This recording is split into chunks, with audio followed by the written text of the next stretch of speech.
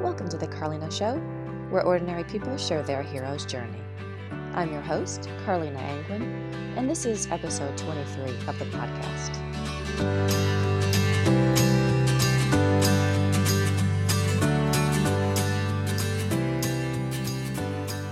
Today on the show, we have Andrea Layne.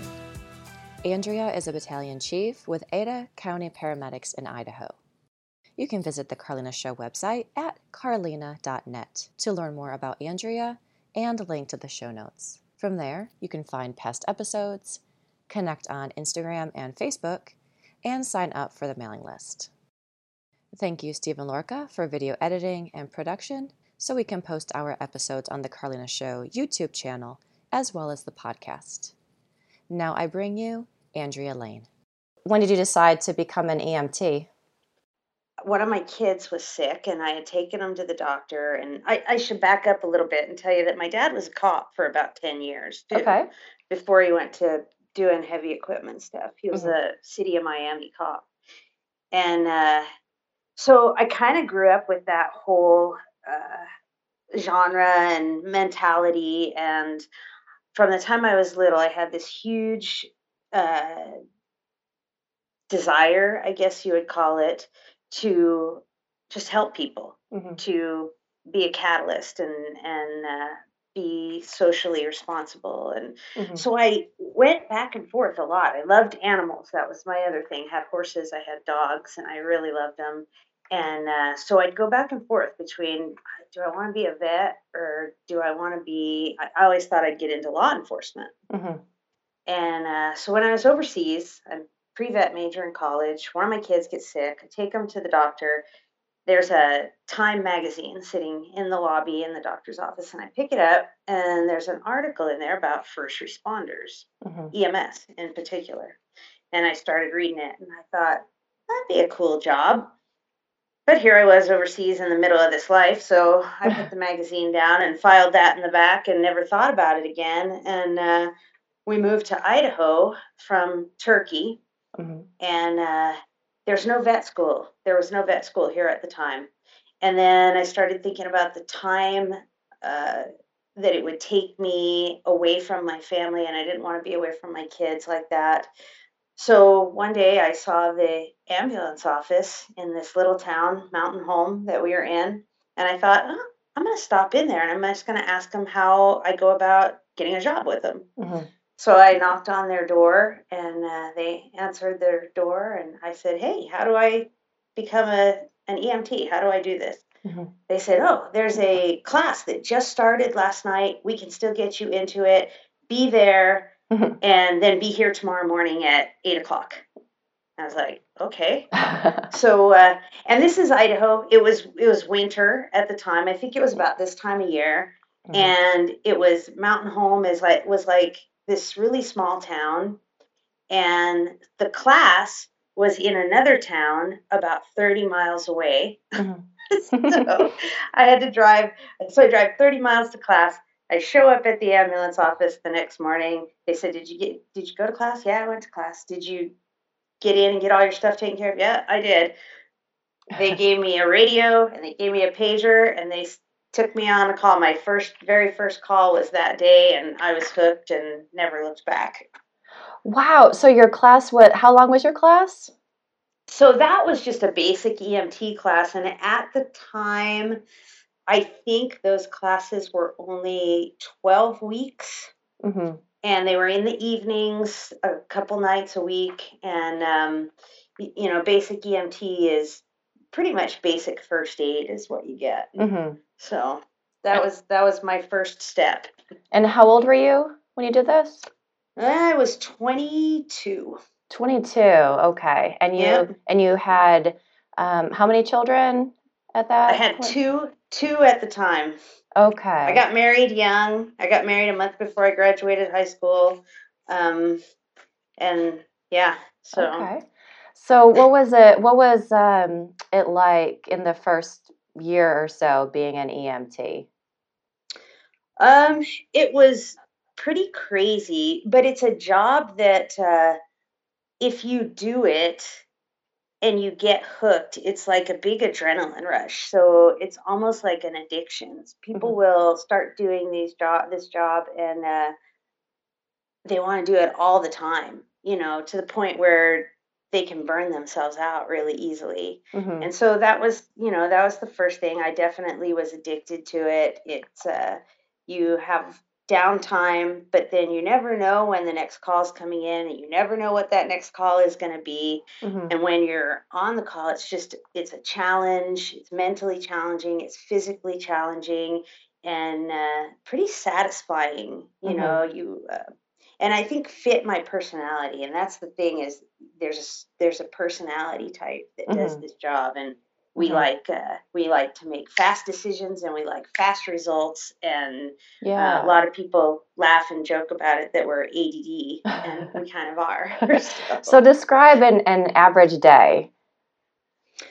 An average day for me now, in the I guess when you started, what was an average day like? well, pretty much you go in to work. The off-going crew is getting off, so you generally stand around, drink some coffee, and chat in the morning. Laugh, a lot of dark humor, a lot of joking, things like that are coping mechanisms. Check out your equipment.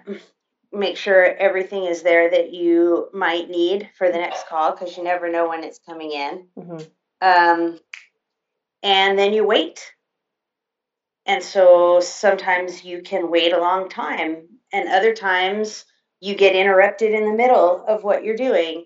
But the call comes in, and those tones drop, and you get an adrenaline dump, and you're focused, and away you go. Take care of the patient, get them to the hospital, get back to the station, get things in order, and you're ready to go again. And that's pretty much how the days go. So how did things change from when you started out, when you were in your early 20s?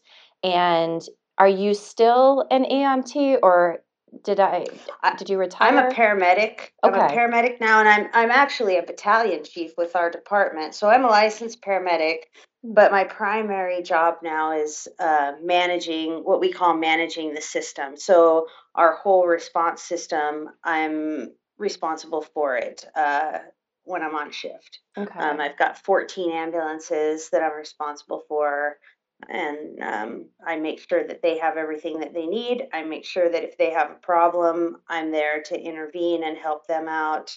I'm there to make sure that they're doing what they're supposed to be doing, although mostly they're pretty good employees and they work autonomously. Every once in a while they need some guidance, because a lot of them are 22 coming into the job. Right. And then still doing medicine whenever there's a bad call, have to go to those calls and still end up doing some medicine on those calls. But yeah.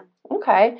So walk me through a couple days that stick out in your mind. So when you look back over your career as a EMT and paramedic, what are maybe 2 or 3 days that stick out in your mind that stay with you? If you could kind of just walk me through those days.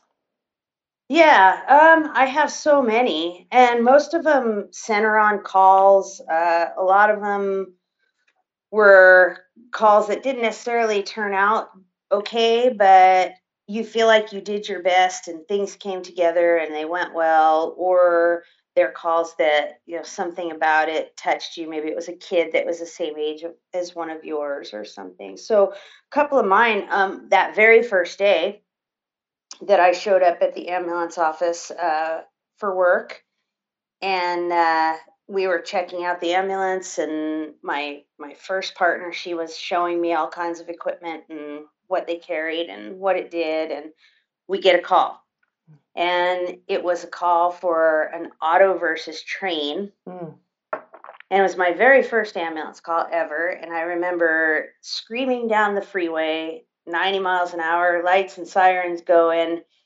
And in the back of my mind, well, there was a report on the news probably a couple weeks before about a whole family that was killed by a train. We used to be a huge problem here because there were a lot of railroad crossings that were not marked. And so that was what I was thinking about. And I was like, oh man, I don't know if I can do this. I don't know if I can handle this. I don't know if I can see dead kids, all the way out there. It turns out it was one guy, and he had died. The Life Flight helicopter had been launched, and they got there about the same time as us. And I remember the medic that was on the helicopter at the time just walking me through stuff and showing me stuff and saying this is what subacute air feels like, and this is what this is, and this is what this looks like. And it was a huge learning experience, and it's kind of surreal because it was the first time I'd been around a dead person. And here we are kind of using him as a teaching tool. And I remember his name to this day. Every once in a while, I'll see there's a trucking company here that has his last name, and I always think of him. And so, yeah, that one definitely sticks out in my mind. Another one that sticks out in my mind was I got called. This is several years later, but I was still working down in that small town, and we got called out to a little farming community. And it was winter, and it had snowed, and there was about a foot of snow on the ground, maybe more, maybe a little more than a foot. And some of those driveways are real long. And so we pulled up at their house, and it's a super long driveway. And I told my partner who was driving, I said, don't pull down the driveway, because if we get stuck, then we can't get out and we can't transport the patient. And this was for an infant in cardiac arrest.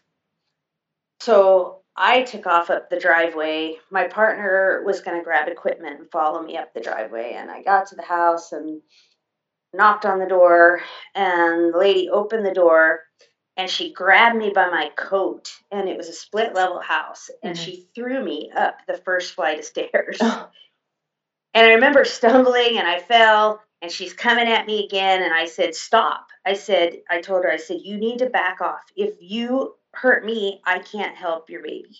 She's like, I'm sorry, I'm sorry. And just about then, the grandfather comes around the corner, and he's holding this baby, and the baby is bluer than I've ever seen a person before, and has blood all over his face. And my first thought was, what happened to this baby? Grandfather told me he had done chest compressions on him. He was giving him mouth to mouth. He didn't feel like the air was going in. He said, I stuck my finger in there to open his mouth, and that's when blood started coming out. And he's like, I don't know if I nicked him with my fingernail or what. And I felt a little bit easier at that point, like it wasn't a child abuse situation, which is what I was concerned about at first. I took the baby and felt for a pulse, and he had a pulse of 60, which for an infant, that's right on the verge of starting chest compressions. But I thought, with a baby, most of the time with kids, they go into cardiac arrest because of an airway problem. And if you can reverse the airway problem, then you can generally turn them around. Well, I still didn't have any equipment. I'm there. I didn't know what was wrong with the kid. First thing I thought of after the child abuse was meningitis or something like that. And my partner was still down at the ambulance, and I thought, I got to give this kid some breaths. I have to do mouth to mouth. And so I gave him a couple breaths, started down the driveway. His heart rate came up. We transported him to the hospital, just breathing with a bag valve for him. And the kid did really well. And still to this day is the only person I've ever actually done mouth to mouth on. Wow. And about 4 years later, we were traveling through and stopped at this little gas station in this town. And this lady came up to me, and she was like, oh, hey, how are you? I haven't seen you in forever. And in the back of my mind, I was like, who is this? I couldn't figure out who she was. And she kept talking to me. She says, Cody's out in the car if you want to go see him. And I was like, okay. And I went out, and I saw the grandmother, and she had ridden in with us in the back of the ambulance. And so that's when I realized who it was. And here's this little kid, and he's 4 years old now, and he's fat and happy, and he's got a jelly donut, and his face is covered in jelly. And I was just like, wow. That is the coolest thing I've ever seen. And that call right there, and tell everybody, I tell all my new EMTs and paramedics, I'm like, if I never save another person again in my career, I was where I was supposed to be on that day. Wow. And yeah, so that call, I actually got to find out that that kid is now like 26 years old, still lives in that little town, farming with his family. So that's incredible. You can't beat that. Yeah, great, just a great call. That is. Do you have? Tell me a couple more stories. I told you it's addicting. It is. Yeah. So, gosh, some other ones that I've done. I remember when I got to deliver my first baby. It was right after I started with Ada County Paramedics, which is up here in Boise. And it was me and my preceptor, and we went out. We got called out to a delivery at home, and we delivered this baby and just walking on air. And later on that evening, we had a cardiac arrest, and we couldn't save the guy, and he died. And I'll never forget my we call him an FTO, a field training officer. He was an older guy, and I respect him and I love him, and we're still friends to this day and keep in contact. And I'll never forget him saying, one is born and another one dies. Wow. And he said, that's how it always works. Yeah. And I remember when I was a kid, I read the James Herriot's novel, All Creatures Great and Small, and I remembered the saying from the Bible, and it was, there's a time to live and there's a time to die, and that's kind of what went through my mind. And that passage from the Bible has huge meaning for me. Yeah. In this job, but right. That was kind of my first introduction to that whole the Joseph Campbell's belief and the mythological beliefs of life comes from death. And it does. They go together. It's just both two different sides of the same coin. Right. So. And you'd mentioned in the Joseph Campbell group that you saw comparisons between your career as an EMT and paramedic and the hero's journey. So could you talk a little bit about that? And I think now that I'm getting ready to retire, I can look at it as a journey and make that comparison. You definitely have your calling to your adventure, and it's a life of service, and you either accept it or you reject it. And I accepted it. And prior to that call, I remember I was unsure of what I wanted to do with my life and where I wanted to go with my life. And as soon as I accepted that challenge, my life had direction. And I was following that path. And I had a lot of mentors, a lot of people that helped me along the way.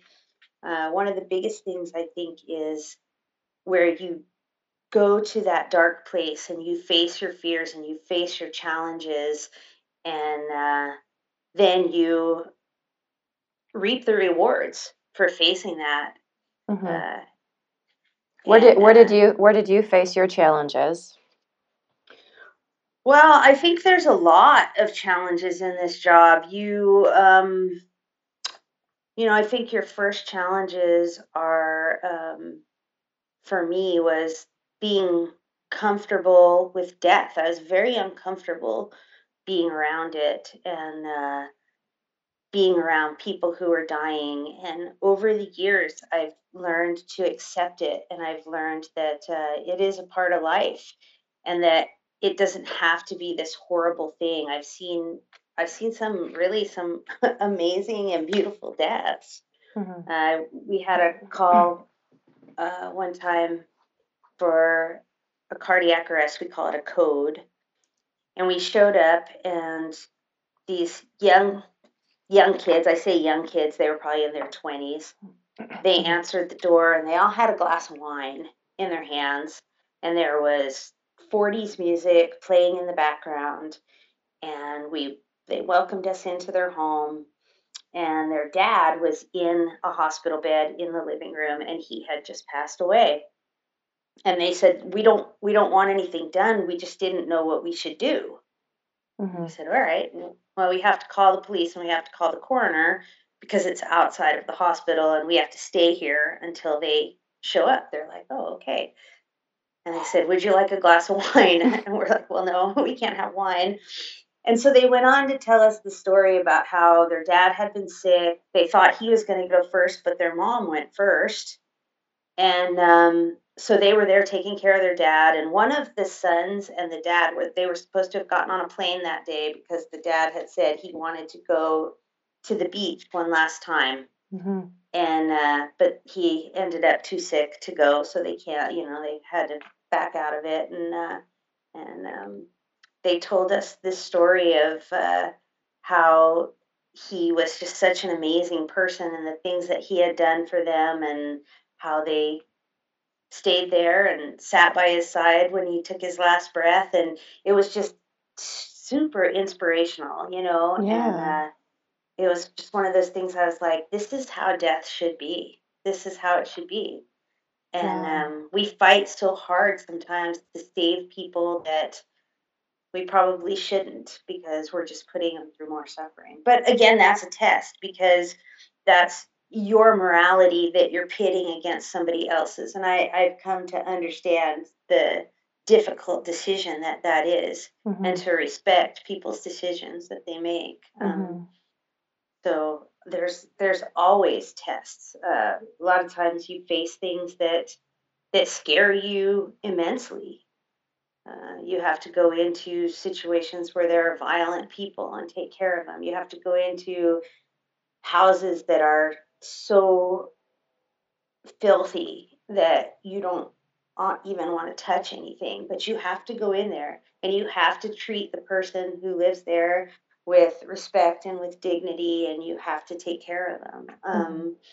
And so, yeah, there's a lot of challenges like that you have to face and cross that threshold and come out the other side. And just a lot of my beliefs have been challenged throughout the years, and I've changed a lot of my beliefs based on some of the things I've seen and some of the things I've gone through. And Like what? Like what, for example? oh, things like drug abuse and addiction. I came into this job thinking that only, really bad people were addicted and people that didn't care and you come into this and you see people that are just like you, except they have this problem. And people that you would never expect to have it. And you start to realize that this is out of their control and how much it can ruin lives. And we used to pick up a guy that was homeless, and he was one of our regulars. We have people that we call regulars, they call us all the time. And he was always drunk when we picked him up. And I was working with a gal one time. She was one of the first paramedics, one of the first females to ever become a paramedic in the nation. And I had the honor of working with her. And we went out on this guy one day and we took him to the hospital and we dropped him off. And she had gone to a pretty prestigious college back east and was pretty classy lady, and I respected her a lot. And we took this guy to the hospital and we got in the ambulance, and she said, I went to school with him. Oh, wow. And I said, really? I was really surprised. And you went to school with him? I said, was he like that back then? And she said, no, he was a normal kid, just like the rest of us. Wow. And I was like, wow, that's kind of blew me away. And I always told people that, and I'd pick him up after that and kind of look at him a whole lot different. And I remember when he died, we read his obituary in the paper, and we found out that he had a wife and he had kids and he had this whole other life. And, to this day, I don't know what happened to him to make him end up on the streets and addicted to alcohol. But it just makes you think about people differently and about that situation a whole lot differently. So, What were some other ways that your beliefs were challenged? um, like I said, the belief that you start out thinking that you're going to save everyone, and you find out real early on that that's out of your hands, that you can't save everyone. So that's a big one that gets challenged. Uh, the fact that you have control, and you learn that you really don't have control, and it's completely out of your hands. And from one minute to the next, life can change. So you're either ready for it and accept it, or you fight against it. And a lot of people fight against it quite a bit. And I've learned to kind of accept those. And it's not always easy, but you go on and you move to the next phase of your life. So, did you notice that you saw an increase in substance abuse calls later on in your career? Was there a change in the number? Yeah, we see a huge number of substance abuse calls. A lot of now our biggest problem is prescription narcotics and heroin. And those are immensely dangerous uh, uh, drugs at this point in time. And we go out on a lot of kids that are using them. I've gone out on families where they've gone upstairs and found their son or daughter dead, and it's just heartbreaking. It really is. Wow. And to watch these families struggle, and they try to do everything that they can, but you can't change someone. They have to want to change themselves. And I guess that's another belief that I have held that was challenged. You're not going to force somebody to change. That they have to find the desire to do that within themselves. And what a difficult thing for a parent to watch that going on and not be able to do anything about it. Yeah. So Yeah. Has your career taken a toll on your emotional health? It has, off and on. There have been times where I've been pretty low, but I think that I think through my beliefs, I have learned to cope with it and to deal with it. Like I said, I've learned that you don't get just the good or just the bad. You get them both together, and you can't have one without the other. And so I think it's been a little easier for me to accept that. And when I do have, I just had a week that I just had a horrific week at work, and I dealt with an active shooter situation with kids involved, and I had a baby in cardiac arrest, and then had to deal with my friend's husband dying, who was also one of our paramedics, and it happened while I was on shift, and so we were dealing with that. And then the very next morning, before I got off of work, had a 17-year-old that hung herself, and her mom found her. And yeah, and I got off work, and I was exhausted, and things are always worse when you're tired. And I I kept thinking, I could retire early. I could leave now. It's not going to hurt me that bad. I don't have to stay until April. I can leave now. And I drove home. I live about 4 hours from down here where I work. So I'm only down here on the days that I'm working. And then I'm up north in North Idaho on my days off. And my husband is a retired Boise firefighter, and just great at holding space for me and letting me vent. Um, and by the next morning when I woke up, I felt a whole lot better and could kind of process everything that went on. So I think, you have to sometimes just sit with those feelings and with being upset, and just experience it and process it. And then, you know, just remember it. Let it, you don't ever forget, but try to use that as a positive thing in your life. So, yeah. How do you and your coworkers support each other? We talk a lot.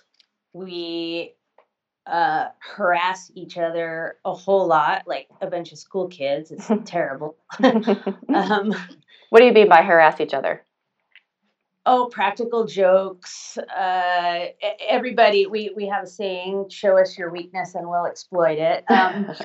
But everybody knows that it's done in jest, and we care about each other. And when the chips are down, that you can count on each other. We do.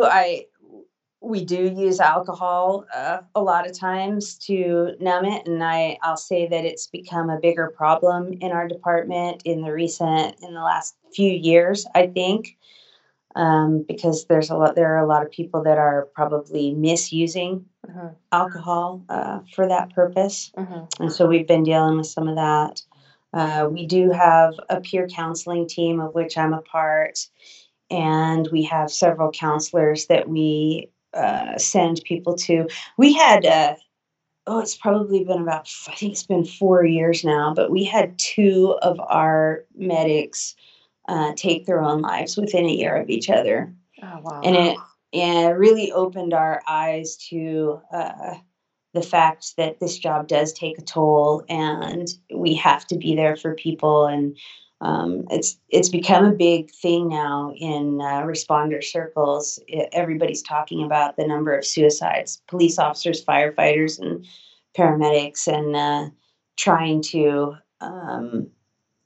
focus on helping them and making it not for a long time, it was such a taboo thing to admit that you were having a problem with a call you went on or with life in general. And so I think we've made huge strides in getting people to open up and admit it and seek help. And so hopefully we'll start seeing those numbers come down, because nationwide they've risen. They're pretty bad. So. And why do you think it's because of the stress of the job, or has something changed in the past few years? My personal beliefs, and I went back to school, and this is kind of my focus for when I retire is helping these new medics that are coming up, and trying to help them get through some of these hurdles and things. My belief is that the job does affect us, but even more so, life affects people. And so while they're dealing with these bad calls and this stuff going on at work, they're also dealing with financial issues at home, relationship issues at home, problems with children at home, past childhood traumas coming back to haunt people. I mean, we all have these things going on in our lives. My own personal belief is that we get very comfortable with death. Cops, firemen, and paramedics and EMTs, we get very comfortable with death, and we not only get comfortable with it, you'll hear us say it over and over again, there are things that are worse than death. And so we kind of learn that it's not the worst thing in the world. And so I think that we go to that place a lot quicker when things get really bad. And so that's kind of my focus with when I talk to people is, when you're dead, you're dead, but you don't realize how it impacts everybody else that is still there. And so that's some of the stuff that we talk about. But, so what would you say to a new paramedic or a new first responder just starting out? Like, give me an example of something that you would say to them to just go ahead. the new people that start under me, and also I have a son. He's my youngest. I have 4 kids now, and my son is my youngest, and he's a police officer. He's been on the job now for 2 years, and so I've said these same things to him. First thing is, this job will change you. You won't look at life the same. But then I always point out that we have the saying for years and years and years. People used to say, we see people at their worst. And we do see people at their worst. Mm-hmm. But we also see people at their best. Mm-hmm. And that's the thing that you have to focus on. And you have to realize that without the worst, you wouldn't ever have the best, because it wouldn't, those people wouldn't have to act, and they wouldn't have to do the things that they do. So, you have to accept that worst for what it is. Mm-hmm. It's a catalyst. It's a lesson. Focus on the good stuff. If you are having trouble, talk it out. Talk to somebody. Feel what you're feeling, but talk to somebody. There's a great new technique out there that they're using now called EMDR, mm-hmm. And I highly recommend it to a lot. I just sat at the hospital at the breakfast table with 3 of my crews yesterday morning, telling them about EMDR and urging them, if you're having trouble and if you need help, go see this counselor, and they do this, and it can help. Mm-hmm. So, can you describe briefly what is EMDR? Yeah, so they've done a lot of research about what happens in a traumatic situation, and basically the pathways of the brain that move things to your long-term memory don't get activated. They don't develop even for that particular memory. Mm-hmm. And so that stays in your short-term memory. And so you end up with this loop where the feelings and the entire scene that you've seen, you feel like it's still occurring. And so that's why you get people that have flashbacks, or they'll smell something and they go right back into that whatever the traumatic event was. And what EMDR is it's a method that activates both hemispheres of your brain, and it allows those connections from it's from your amygdala into your long-term memory. So you still remember the incident, but it's not right there in your face, like it's still going on. It's in your long-term memory. And so you can kind of bring it up and realize that that's not happening to you right now. Mm-hmm. And it makes it a whole lot easier for people to deal with situations like that. Okay. Yeah. So what's next for you? You said that you're retiring in April. Is that right? Yep. April 16th is my last day. Okay. And so what's next for you after that? First of all, taking care of myself. So a lot of travel. We're buying a motorhome. Going to do quite a bit of traveling and enjoying ourselves. For my bliss, my release is working with herding dogs. I have border collies, and I compete with them in sheep and cattle dog trials. And so I'm planning on doing a whole lot more of that. My husband loves it. He doesn't work dogs, but he likes to go and watch me work mine, and enjoy all of our friends that do that and everything. And then there's the helping other responders, and I've become involved with a group here in Idaho, First Responder Health and Wellness Collaborative, and that's one of our primary focuses is mental health for responders in the state of Idaho. So I've been doing some work with them, doing a lot of research. I'll have a blog out there, and things like that. Just trying to give back a little bit to a job that I think gave me so much. Yeah. Well, cool. Is there anything else that you wanted to share? Anything else that people should know about life as a EMT paramedic? Just that it's a great job. You witness some of the most profound moments of human existence doing that job, and it just makes you really appreciate the things in your life. And it's just been a great job, great career choice. I recommend it to people who ask me about it. Yeah. Okay. Well, good.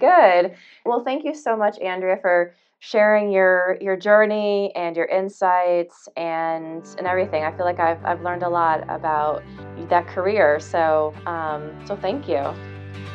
Oh, you're welcome. I enjoyed it.